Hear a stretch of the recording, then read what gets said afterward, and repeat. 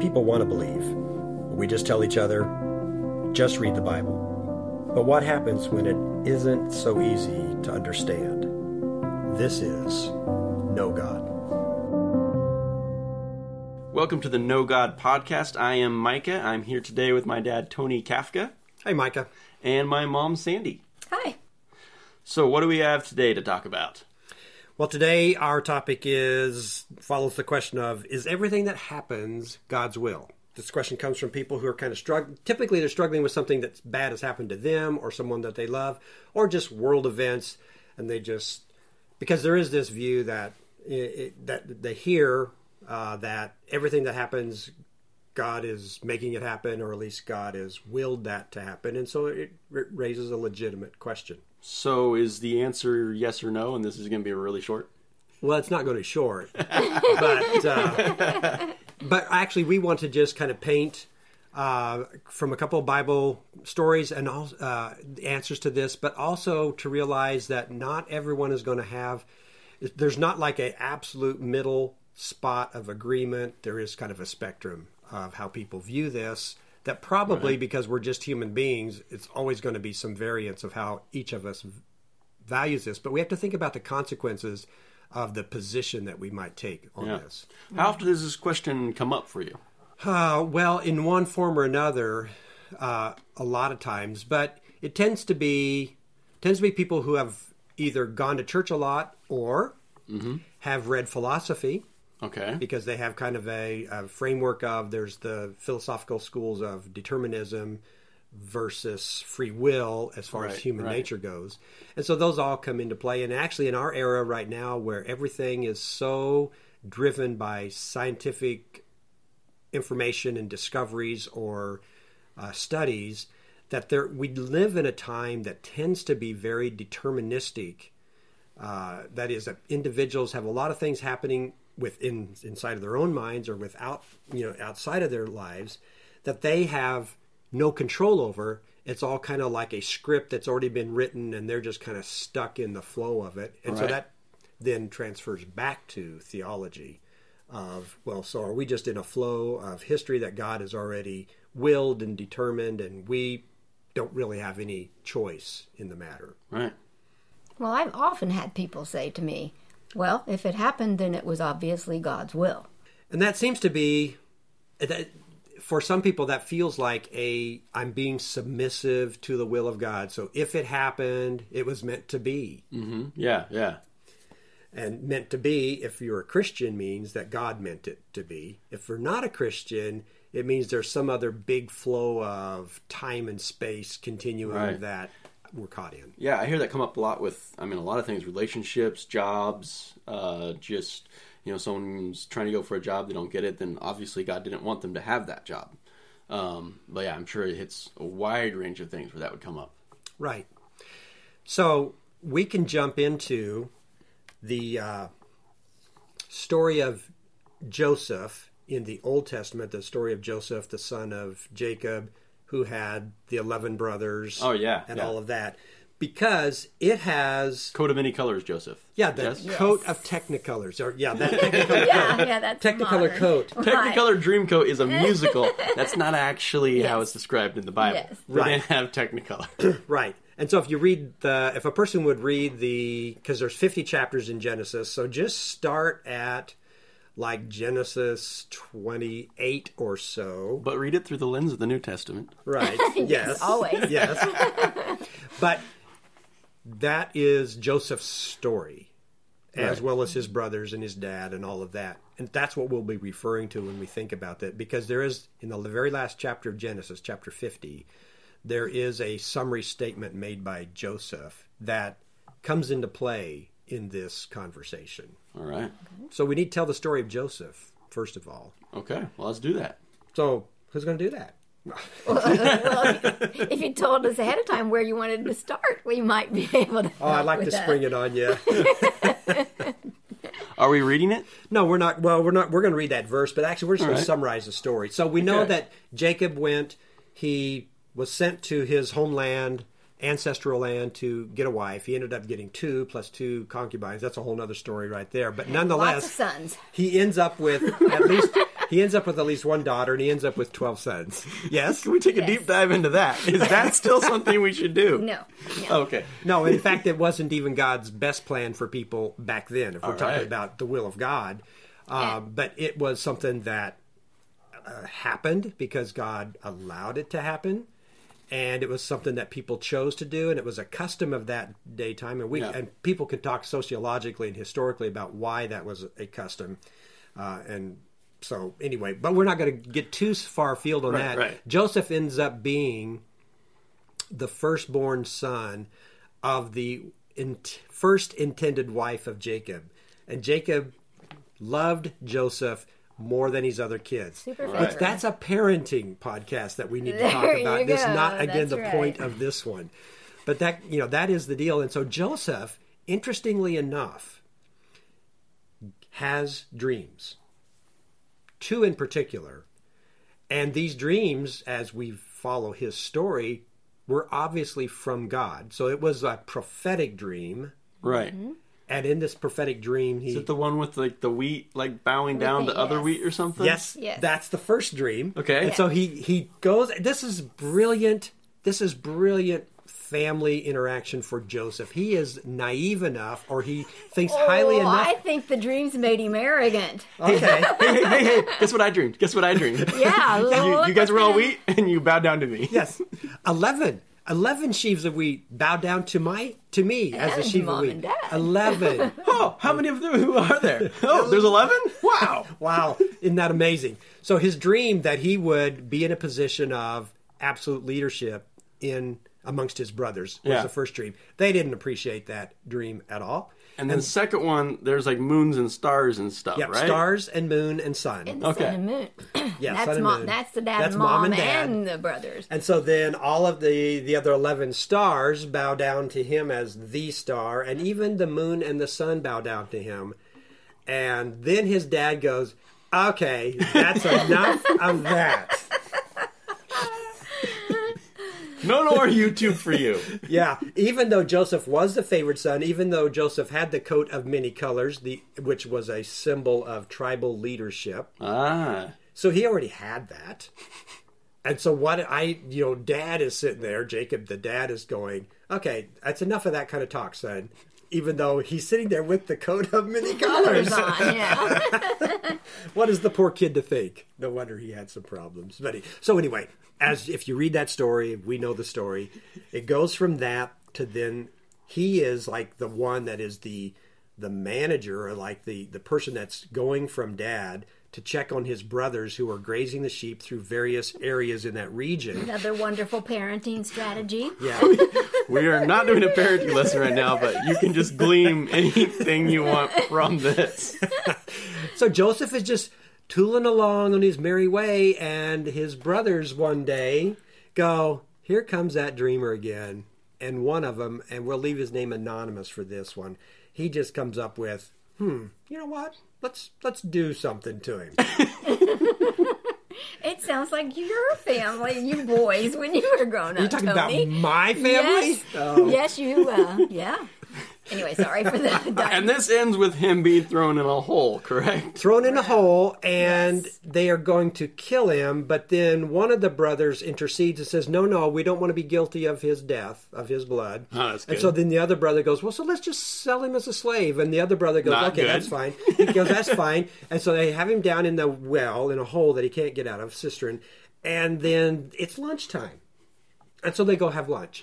And the one brother is thinking, when all the other brothers are kind of like doing the siesta thing, I'll go get him out of there and send him back home, and we'll be good. And they'll be mad at me, but they're not going to sell me as a slave because they really hate him. When he was the oldest. He was the oldest. Yes. And so he's trying to salvage something out of this situation. I know this is the kind of thing that happens in life that makes people ask, does everything that happened, God's making it happen? Yes, exactly. And so this is a fun story. And he goes off somewhere because he's not there. So the brothers are probably out checking the field, because being the older brother, again, we're reading a little bit into the story. Being the more responsible one, he decides he needs to go up to the top of the hill and take a look across the flocks and make sure that everything's okay.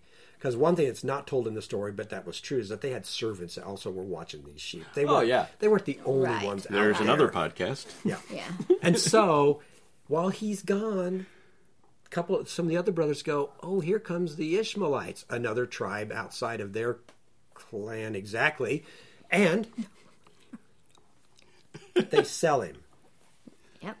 The oldest brother comes back and looks down in the pit, and he goes, Where's is Joseph? he? Where's Joseph? And they go, oh, well, we got a nice, tidy little price for him. He's on his way down There was a the great road. sale on Joseph's this morning. Oh my. Anyway, if you tuned into this podcast expecting to hear an answer to these questions, we'll get to it here. Sorry. But we really do need to know this story because we need to see the interplay of what people do and what God is doing. Yeah, because you got a setup of God obviously knows something's coming, knows what's going to be the end of this, Yeah. which then hearing it sort of sets up the events into happening. So it's a complicated dynamic. Dynamic and interplay of humans and God moving along a path of history. Joseph is sold. He's heading down the road. He ends up being sold to a high-ranking official of the Egyptian Pharaoh.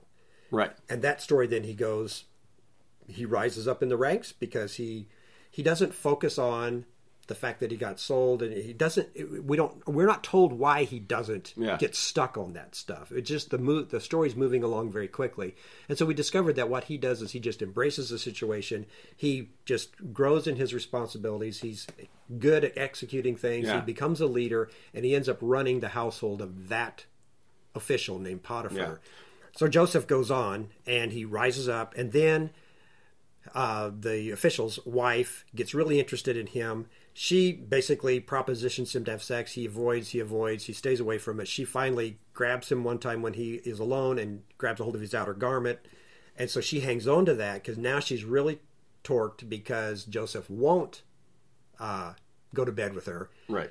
And so then she gives a false accusation to her husband that Joseph had tried to do that and she had resisted. And so then this was her proof that she had his coat. And so then he gets sent to Pharaoh's prison, the prison, and he's ended up there for a couple of years. He again rises up in the ranks, becomes a manager in the prison. Mr. Manager in the prison. I don't know exactly how that works. It's hard for us in America to Guessing think the prisons of. were a little bit different run. Right. Yes. And so he becomes that. He then has the opportunity that two prisoners from the Pharaoh's court, the baker and the wine taster, are in prison. They both have dreams. Joseph interprets the dreams accurately. The end result is that one of them ends up dying, the other one ends up being released, and the one that gets released goes back to his job with Pharaoh, the wine taster, Right. which means he's the guy that makes sure the Pharaoh's not trying to be poisoned. Fun job. Fun job, yes, high risk job. And then Pharaoh has a dream that troubles him. No one can interpret it, and the wine taster goes, "Oh yeah. A couple years ago, when I was still in prison, there was this guy that could interpret dreams." And so Pharaoh has Joseph brought to him. Joseph interprets the Pharaoh's dream, and then the Pharaoh decides, and Joseph suggests to him, well, you should have somebody really smart to organize things to avoid this great famine that's coming, to organize the crops ahead of time. So the dream kind of foretells a famine coming as well. Famine, and then 7 years to prepare for it. And so Right. Joseph says, so you need to store up X amount of grain. And he even had numbers for him and stuff. And he must have been reading the Wall Street Journal in prison because he was aware of these Well, it would be like the economic Nile factors. Street He had lots of time Nile to Street. think. You know, so. The Well, he Nile was Mr. River. Manager in prison, so Right. So he was, anyway. So Joseph then suggests that, and Pharaoh looks around at his court, and he's probably thinking, it's probably like different presidents of the United States at times would surely look around their cabinet and go, is this as good as I can get right here? But I don't want to get too far afield. But the Pharaoh looks around and goes, none of these guys had any kind of idea of this stuff. So, hey, you're the guy. And so Joseph then moves from being in prison management to managing the whole country, to where he is only answerable to the Pharaoh. All right. So that's the story. And so this process goes along, and then the famine comes, and his brothers come up, and they have, again, there's a huge amount of story here. And the brothers have to come buy grain. And Joseph sets in scenario ways to test them. And in that testing process, the end result is that the 70 members of Joseph's extended tribal family then are moved to Egypt in order to survive the famine because of Joseph's high position in Egypt. Right. They are taken care of. And so then they go through that part of life. Joseph comes to the end of his life, and his brothers, actually their dad is dying. The brothers are afraid now Joseph will take revenge. Right. So they come to him appealing to not take revenge on them because they said, and before Dad died, he told us to tell you this. Right. By the way, Dad said, remember that time you threw you in a hole and sold you into slavery? Please don't take that against us. And so that's where this verse that we want to refer to comes into play. So Genesis 50 verse 20 says, "But as for you, you meant evil against me, but God meant it for good, in order to bring it about as it is this day, to save many people alive."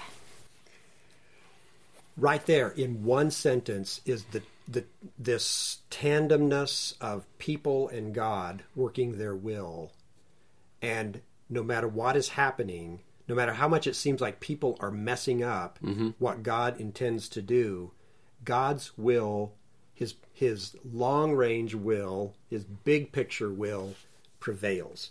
And I believe that the answer to this question is everything that happens God's will is encapsulated in these stories and in this summary, this statement that came from Joseph. Yeah. That people meant it for evil, but God had a good plan in mind, and God kept working his good plan, and in some aspects used the consequences of the evil decisions of people and wove it into a tapestry or corded it into a rope that kept going the right direction. Yeah. To me, that is the story that helps us to understand how this works. It's not a theological answer per se, but it is Joseph's take on why he didn't get derailed in this process of so much bad stuff happening to him. Right, right. People nowadays have to find a way to follow that model that Joseph has, first of all. Because we're dealing with two issues here. Because one, if everything that happens is God's will, yeah, I don't have to do anything. I mean, I can give myself an out and say I don't have to do anything. Or reverse is, it doesn't matter what I do. Yeah. I think I think that it's a complicated concept. And, I think one of the things that fascinates me about God and just, spirituality in general is, we're physical creations trying to understand something far beyond us. And, I'm sure you could come up with the verses off the top of your head, but there's a lot of verses about how we can't really comprehend God. And even to the point of, I believe Moses, when wants to see God, and he says he'll pass by, but you only see like a part of him, and that's even overwhelming. Like, right. Just trying to grasp it is beyond our comprehension. I think that's, we're trying to understand something that just literally our minds can't comprehend. But I think I love looking to science fiction to grab little bits of this. And my favorite interpretation of time travel, I think, is decently relevant. And it's been done a lot of places, but the one on the top of my head is, despite its weaknesses, Lost had a really interesting example of time travel. And spoiler alert for like a show that's really old that you should have watched by now. And in it, in later seasons, they get into time travel where some of the characters start getting thrown in loops on this island where they're popping up way in the past. And what you start to see happen is some of these strange events that you've seen in the earlier seasons were actually caused by them, where even some of these events, they wouldn't have done what they did except for that. And one in particular is a character ends up getting shot by his mother. And the only reason he went to the island to begin with was because his mother had been there and had this traumatic experience. And so the fact that she shot him is what brought him there to get shot. Okay. Anyway, and I think the thing I liked about that was all of them were doing exactly what there wasn't like anything was forcing them to do this. This was their choices. It's just their choices actually caused other choices. And I think in this story, you kind of see that bit of the loop of God knows all this is going to happen, but it didn't mean that he forced those brothers to do what they did. They did what they did because they wanted to. That was their free will. God just knew it. So he'd already found a way to weave that into his plan for making good. Right. He knew how he was going to use Yeah. that. Right. Yeah. Is any of that useful? Absolutely. This is a topic that is takes time to process at the personal level for personal faith. Because we each have our own stories. We each have things that happened to us that at times felt like there were all kinds of forces. I mean, if you want to put it in today's language, Joseph was being abused. He was a victim of human trafficking. Mm-hmm. I mean, these are big issues even today. Yeah. Right. And how can God redeem it? And I'm not going to... I do want to just kind of insert Joseph's experience. Apparently, it's the little bit of narrative that we have about that, never had the level of abuse and so often in human trafficking in our current time, the end result being death after a very short time. Right. That I don't want to diminish what human trafficking is today, but Joseph did have forces beyond his control put on him by people that put him on a path that was a challenge for him to do with it. And again, from a Bible teaching aspect, you will hear a message, or you'll hear messages from this story of Joseph in the terms of God gives you a dream, and you talk to other people about your dream, and some people get really annoyed with your dream. Some people think you're stupid and crazy or arrogant or whatever, or out of touch with reality. And there are going to be things that people will do to force you off of your path to pursue your dream. And depending on how strong that dream is and how clear it is to lining up with God's purposes for a person's life, because we do know, because of the biblical record, that there is a testimony that Joseph's dream was actually prophetic in nature and not something just his own desires. Right. And how we only are assuming that. We don't know that for a fact. True.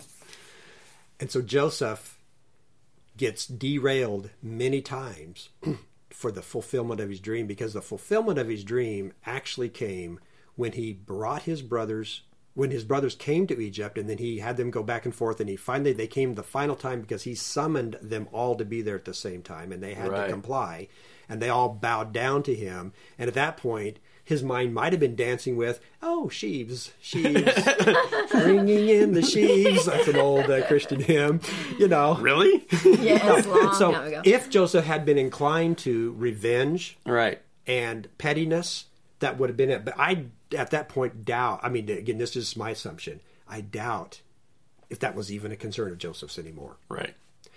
And then the truth is that his second dream of the sun and the moon bowing down to him actually never happened in its entirety, because his mother was dead by then. Oh, yeah. And she did not come to Egypt. His father did come, and his father began to show that kind of obeisance, that bowing down, and Joseph lunged forward and just grabbed him and wept on his shoulder. And so, of course, that was overwhelming. Because by then, his father wasn't surprised. His father already knew that he was going to be seeing Joseph. Right. But he still felt the need to bow down to his own son because of the position that his son had. So Joseph's dreams came about. But think about this. This is we'll go on the side here. What's the purpose of a dream coming from God? The fulfillment of those dreams was not the end goal. The end goal, as Joseph says here in Genesis 50:20, is to bring about on this day to save many people alive. Yeah, so the dream was put there not so that he would know that he was going to eventually be important, but so that people's lives could be saved. Right. And that, again, I think helps us answer this question about does everything happen is God's will. God's will is that these big picture statements, that people be saved. Right. Yeah. He doesn't want people to suffer. He doesn't want people to suffer injustice. But Joseph did suffer injustices. And I think maybe an important note here, like any of these people could have done something else. Joseph could have given up at any point. And then what that good that God had hoped, intended to happen could have been derailed by that. Well, yes and no. I hadn't thought about this until you just mentioned that.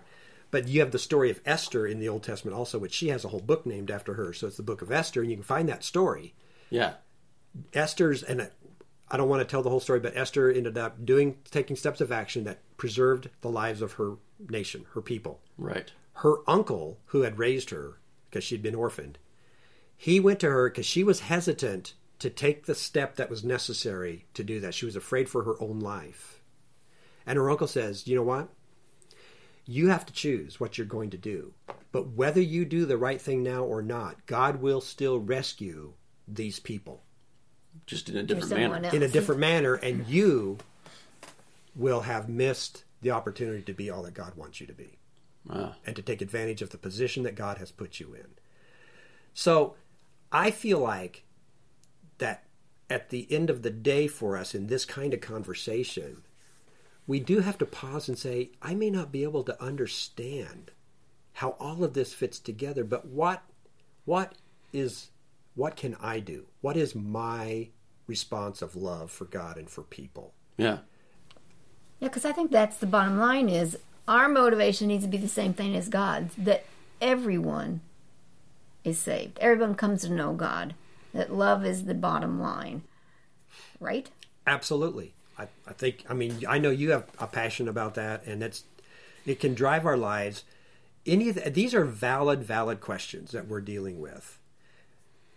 The problem is that because we are not God, and we don't have God's wisdom, we are limited in how we can understand it, and then we can get sidetracked with trying to, one, come up with the answer, second, being convinced that I've got the right answer, and third, then I've got to go around and correct everybody else that doesn't have my right answer. What verse is about the dim mirror? The what? The looking in a mirror dimly? Yeah. What verse is that? James chapter 1 talks about that. If you look into the Word of God, it's like you're looking in a mirror that's dim, which is the only kind of mirrors they had in the first century. Right. There wasn't nobody had come up with putting black paint on the back of a piece of glass right. as a mirror. Hadn't figured that out yet. So that verse, I think that one, it encourages me a lot when I get confused and just like have no idea. It's just remembering, we're not supposed to be we aren't equipped to see everything clearly right now. So it's okay to have confusion because... Well, and we weren't meant to be doing life alone. I don't know how many times I'm going to say this in these podcasts, but the safeguard to me is you have this community of believers that you're bouncing things off of, and you're helping each other and seeing other people's view. Then that helps more for me not to get off track in my beliefs and in what I'm going to do, what I think I'm supposed to do or not do. Yeah, I think even, just with the three of us here, we have very different strengths, and we help balance each other out when we have these conversations even. I think that's a great example of that. Yeah. Joseph's story is very intricate because it also includes his choice of totally submitting and making successful, like, for example, the first boss that he had after he was sold into slavery. Right. His first boss that he had, even though, why would Joseph care about whether, Potiphar's business and his household succeeded or not? We don't know much about it. He was a general in the army, so he had some type of stuff going on. And so Joseph went ahead and invested in the life of a non-believer. Yeah. But, and so you'd say, well, he didn't have any convictions. He's just going with the flow. In that sense, yes, but then we discover when his interactions with Potiphar's wife that Joseph did have convictions about that he was not to have sex with her and that she should actually be faithful to her husband, and so it would be wrong for him to do that, which I might just insert here. The Ten Commandments have not been given yet at this point, so Joseph wasn't going with thou shalt not commit adultery as a commandment. This is a cultural rule that he was going by, not a clear statement from God. Sometimes people forget about when the Ten Commandments were actually given. And so Joseph then does not compromise his inner conviction. What he feels God wants him to do. Right. And so there's always this interplay that we have to trust, because Joseph would be, if Joseph was totally focused on his dream, which at this point I don't even know how he could think that could be fulfilled. Yeah. In the path that he was on. Yeah, he may never see his family again, from all he knows. And so he just does the right thing. Mm-hmm. And so I get the challenge is when it is good for us to think about, is everything happening right now around me God's will? That's a good question to ask. But sometimes we can ask it for so long and go down a rabbit hole on that we forget about, what do I need to do today? Yeah, what's the good thing in front of me? That's the important question. Right. So we've referenced 2 Old Testament stories. Esther very lightly, Joseph a little more detail, and Genesis 50:20, which is like one of those verses that somebody ought to really meditate on, has a parallel in the New Testament, and it's the parallel that comes with Romans chapter 8, verse 28. And I actually put it here. I'd like us to read it from the J.B. Phillips paraphrase. And so Sandy's going to do that for us, I think. All right.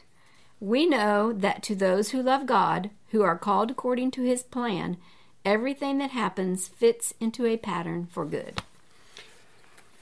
So that's the big picture thing, that when God is interacting with people and people are interacting with God or just independently of God, right, that God has a way through his great power and his ability to work in the hearts of people and to influence, to make things move the direction they need to, or to end up in the pattern that it needs to, so that it's doing good for mankind and working toward the ultimate objective that God has for that. Nice. So examples of that nowadays would be like parenting.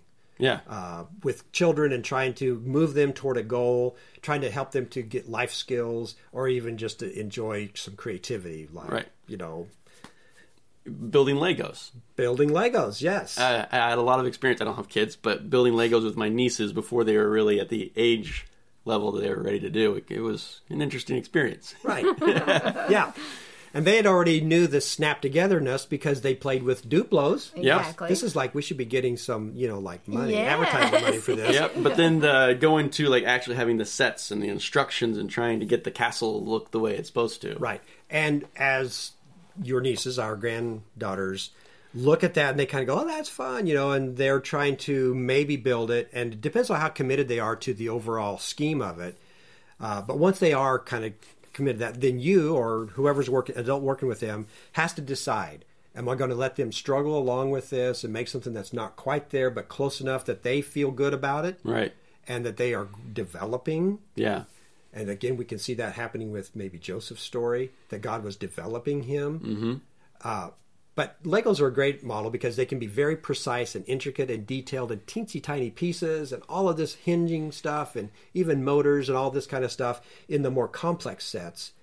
But at the entry level and even at the growing level, it's a way to grow it and to move that direction. And even then, because we have these pre-printed photographic type plans that we're supposed to duplicate identically. Yeah. Actually, my opinion is that God doesn't approach our lives that way. Right. That it's like an absolute intricate blueprint. That would be, for my taste and my understanding, too much determinism for the individual choices. And so it would be, build a castle. Right. Here's the exact plan how you can make a castle look like this picture, or build a castle. Nice. And by trial and error and by growth, a person can develop an aspect that build their lives to be uniquely their imprint with God's overall direction and care in their lives. And that's how I look at it. Yeah, I like that. So a verse that helps us to think that, besides the Romans 2:28, is generally this verse, which sounds more like just an inspirational verse, but Philippians, in a little letter by Paul, chapter 4, verses 4 and 5, it says, rejoice in the Lord always. Again, I'll say rejoice, for the Lord is near. And of course, in the Bible, especially New Testament letters, there's usually not a command given if there's not a problem being addressed. And so why would you say to a church, rejoice in the Lord always, unless they were really struggling to rejoice in the Lord always? Right. Yes. Yeah, this is not... So, the reason to ultimately to be able to rejoice in the Lord always is because the Lord is near. And that would be like near to you in your heart, near to you within your environment, near to you within the sense of a love relationship. He is close to you. And that's the motivation to rejoice in the Lord, even though do Joseph's story, do our own stories, it may be very much turmoil, it may be very painful at the moment, but to grab a hold of the Lord is near is critical to being able to implement this worldview, which is that not every detail that happens is God's, but God's got his plan in it, and he's got his hand in it, and not just his hand, because that sounds very detached, but he is near. He himself is with you through whatever you're going through. So I think those are big, big deals. So we could summarize this. There are some ways to summarize this, and I am going to ask Sandy to just read this, because these are three, in more modern type phrasing, but old theological concepts that have been wrestled with through the centuries by theologians. And I've paraphrased these so that it works a little bit better for us. But with everything that happens falls within the will of God in one of three senses. So I want to ask Sandy if she'll lead us out on that. It may line up with God's desired purpose. It may be lined up with God's and humans' decision/action. It may happen by a human's decision and God's permission. That's a big topic, but to summarize what we've been talking about, everybody eventually filters this out. And so what these things are saying is, one, some things happen and it's just like, it's almost like God is absolutely directing this thing, this course of action. It seems to be beyond even human interaction or natural laws. Second is this interplay of humans making decisions and God making decisions, humans acting and God acting, and they are like tracks on a rail. They're parallel, going the right direction, in sync with each other. And the third one is that things happen because humans decide it and God is just allowing it. And again, maybe it feels like semantics to some people, but to have a God who is the absolute creator and one who initiated everything, and then to still allow for human free will, this, in a logical sense, rational sense, has to be part of the story. That things happen because people decide to do it, they're free to do it, but God would not have initiated that course of action at all because it's wrong. Because the scriptures do tell us in summaries, like in James, it says, God does not tempt people with evil. There is no evil in God. And so when we say that a human action that is evil is actually God's will, is to attribute to God evil, right? Logically speaking. And the scripture writers recognize that. So you have to come into a view that says God allows or permits certain things to happen while at the same time guiding the overall direction of where this is going. And that's a tough answer, because when we are hurting or when our loved ones have been hurt, traumatized, we would, at those moments in our agony, want God to just back it up, intervene, and take away human free will. Yeah. But we don't want to live that way all the time. But in those moments, and that's why this conversation is a frequent conversation. So, not everything that happens is God's will, but everything that people do, and also that everything that people do is not God's will. And that's important to remember. Right. People are acting out of their own free will. Sometimes it's lined up with God's will, sometimes it's not. And so again, one of the fundamental Christian prayers is the one that Jesus taught his disciples that we now call the Lord's Prayer. What is one aspect, one part of that prayer is... Forgive us our trespasses? That... Lead us not into temptation. That's part of it. It's about God's will. Yep. Now I'm blank. Our Father who art in heaven, hallowed be thy name. Thy kingdom come, thy will be done.